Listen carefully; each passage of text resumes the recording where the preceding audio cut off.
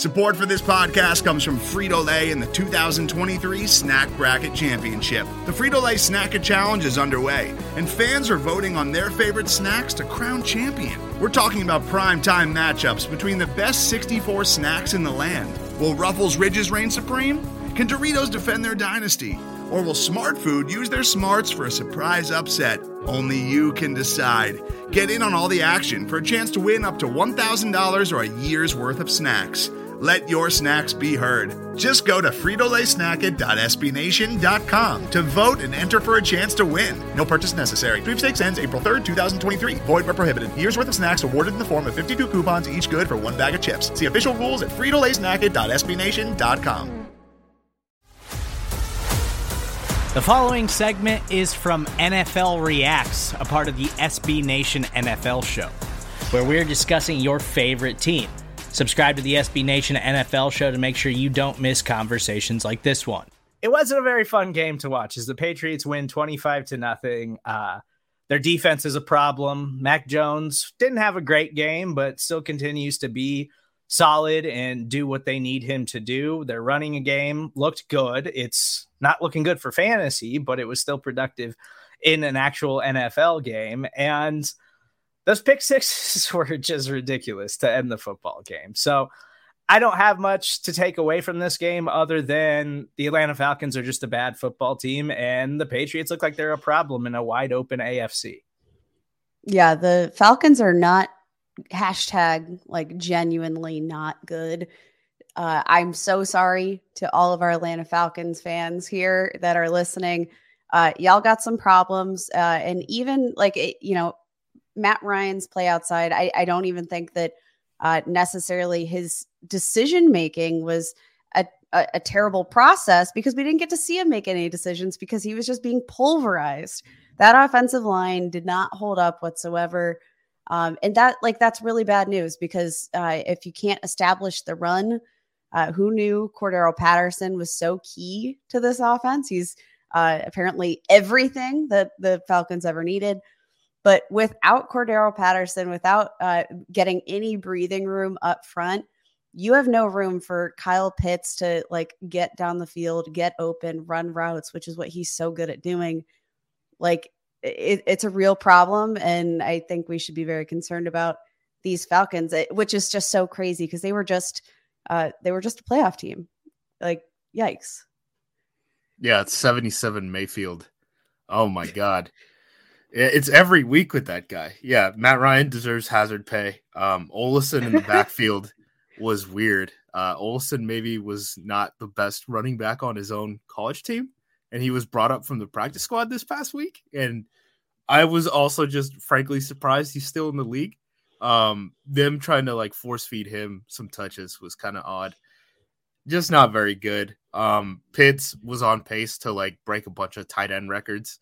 I still think he could do it by the end of the year, especially with the extra game. But yeah, this team just isn't very good. And maybe they were right about the Julio Jones trade potentially. But they're just still so capped out that they couldn't do very many things. And is Matt Ryan going to be around long enough for another rebuild?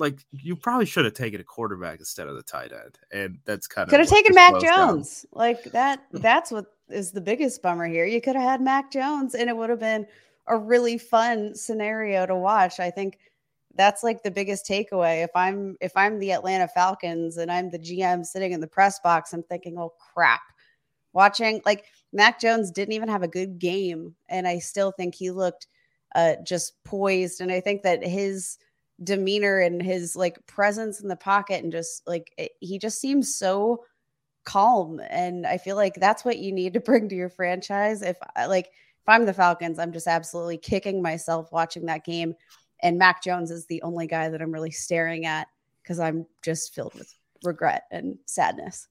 Yeah, and I think Kyle Pitts is going to be a superstar player. He's very good already. Yeah, but he's not a quarterback. And that's the thing is he can't throw himself the ball, guys. Yeah, we know Matt Ryan's on the decline, and you got a lot of holes on defense along that offensive line, and all of a sudden you got a huge problem with your skill position players to where Cordero Patterson is having the greatest resurgent 30-year-old season of any player possibly ever.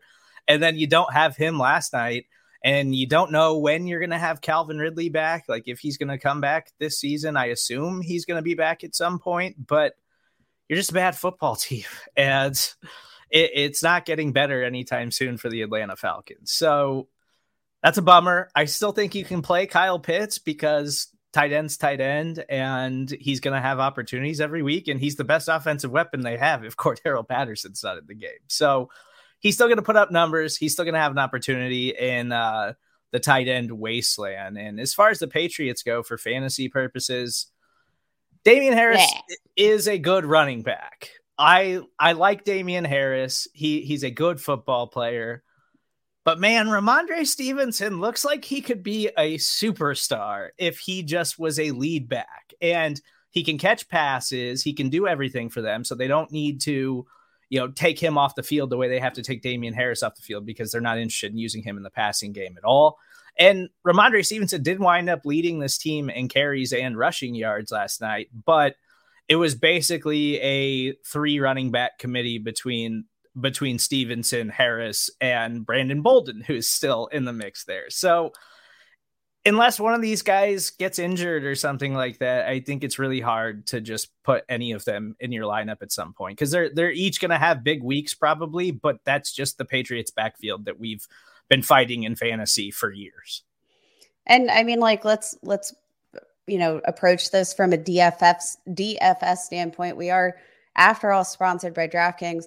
If you're looking to get any of these guys in your lineup in any given week, obviously, like, they just spin a wheel before the game, and that's who gets all of the fantasy points. I think that's how that works. So for DFS purposes, if you're looking to maybe get any value, just take any of these running backs, whichever's cheapest, who is active that week. And I feel like you could have like the running back of the week and any given moment, and that could be your splash play in these GPP tournaments. You can listen to the rest of this conversation by subscribing to the SB Nation NFL show wherever you get your podcasts. Today's episode is brought to you by Cars.com. With over 2 million vehicles and 50,000 more added every day, Cars.com will match you with the perfect car for you, your budget, your life, your style. And if you're ready to say goodbye to your current car, Cars.com will get you an instant offer to cash it in. Just start by entering your license plate and get matched with a local dealer who will write you the check. So whether you're looking to buy or sell, just go to Cars.com. It's magical.